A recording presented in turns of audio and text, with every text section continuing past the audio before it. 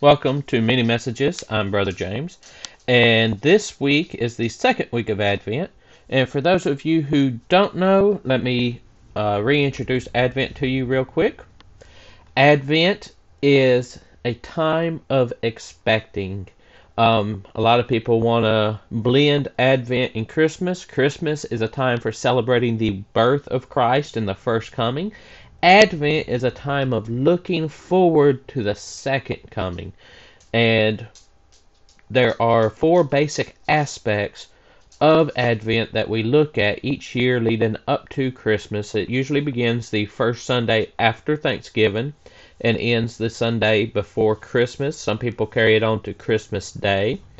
Those aspects are hope, peace, joy, and love. And sometimes people interchange some of those, like peace with preparation or with patience. This week we're looking at peace. And we may hit on patience and preparation also because they tend to go hand in hand.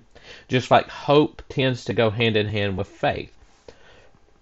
So this week's message is on peace, like I said, which would be the second candle on your Advent wreath. An Advent wreath, of course, is usually a simple circle, sometimes brass, sometimes silver, sometimes an evergreen wreath with holly berries. But it usually always has four candelabras on it that hold four candles of Advent. Sometimes there's a fifth candelabra in the middle, like the one that I personally have, that holds a white candle in the middle for Christ. The four outside candles that are always on an Advent wreath are three purple candles and one pink. So this week we will, of course, light the first candle again, the candle of hope, just like we did last week. And we will light also the second candle, and it could be either one on either side, going around toward the pink candle. So that's why we start with the candle directly across from the pink candle. The pink candle is lit on the third Sunday. So we start with the candle directly across from the pink candle, and we light it. And we remember the hope that we have that we talked about last week. And then we light either one of the candles on the next in line leading around to the pink. And that candle will be your candle of peace. And so as you light that candle, please let me read a short passage from John chapter 14, verse 27. Peace I leave with you. My peace I give to you. I do not give to you as the world gives. Don't let your heart be troubled or fearful. Jesus gives us peace, and that's what we absolutely have to remember during this time of Advent is our peace doesn't come from the world. The world gives with expecting something in return, whereas Jesus gives without that expectation. He gives with the expectation that he will give so much more as we continue on with him, that he will continually give as we ask and need from him. And the first thing he gives us, aside from hope in the glory of God, is peace in the comfort of God. And that's what we get from Jesus, is he gives us peace. Peace I leave with you. My peace I give to you. I do not give to you as the world gives. Don't let your heart be troubled or fearful. The peace that Jesus gives us will take away the troubles and the fears that we have as we continue through life.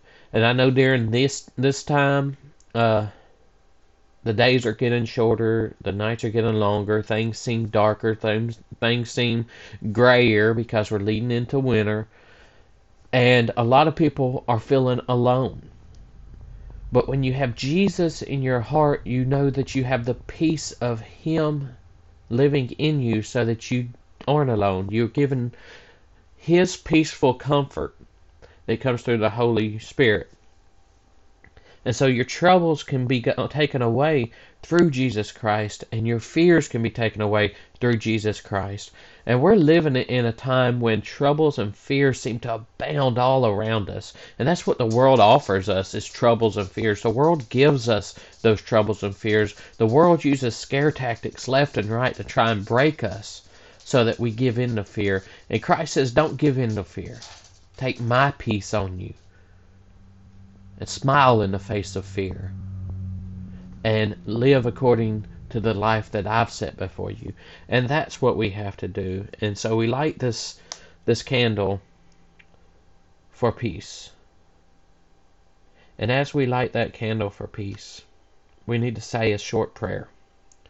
So, Lord, Heavenly Father, thank you for the hope of your glory, Lord, that you gave us through Jesus Christ. And thank you for the peace and the comfort that we get from knowing that He is our King, that He is our Savior, that it's His peace that is upon us. We ask you, Lord, to give us patience as we persevere through these hard times. We ask that you give us the willingness to prepare our hearts for your second coming, Lord. And we know and we understand that that can only come when we have peace in the knowledge of Jesus Christ. And so we ask that you calm the storm of life that's around us, and you give us peace so that we can rest in your arms, Lord. In Jesus' name I pray, amen. And so I wanted to share that message with you of peace, because it's His peace that we long for. It's His peace that we expect in the second coming, but it's His peace that He's already given us. And that helps us to prepare for the second coming. That helps us to be patient for His coming.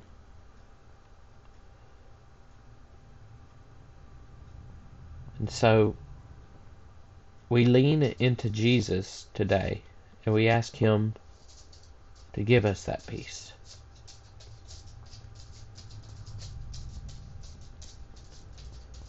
And we have that expectation of His second coming. Because if you continue reading in John 14, starting in verse 27, it says, "Peace I leave with you, my peace I give to you.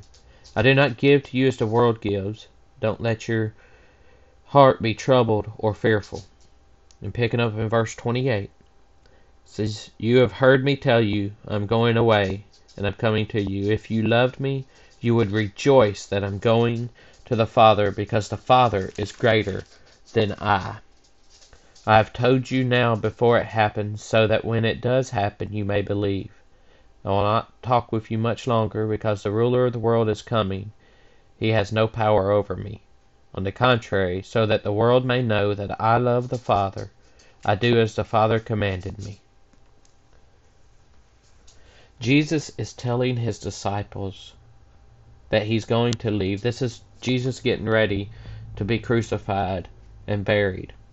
But He's also telling us that although He has ascended to the Father, He is coming back. Just as He told them He would be back, He's telling us He will be back. And that's the promise we're given with the peace of Jesus Christ. And so I'm going to leave you with this one more time. If you're going through anything, if your heart's troubled, if you're facing fears in life or of the world, let go of them and take hold of this. Peace I leave with you. My peace I give to you. I do not give to you as the world gives.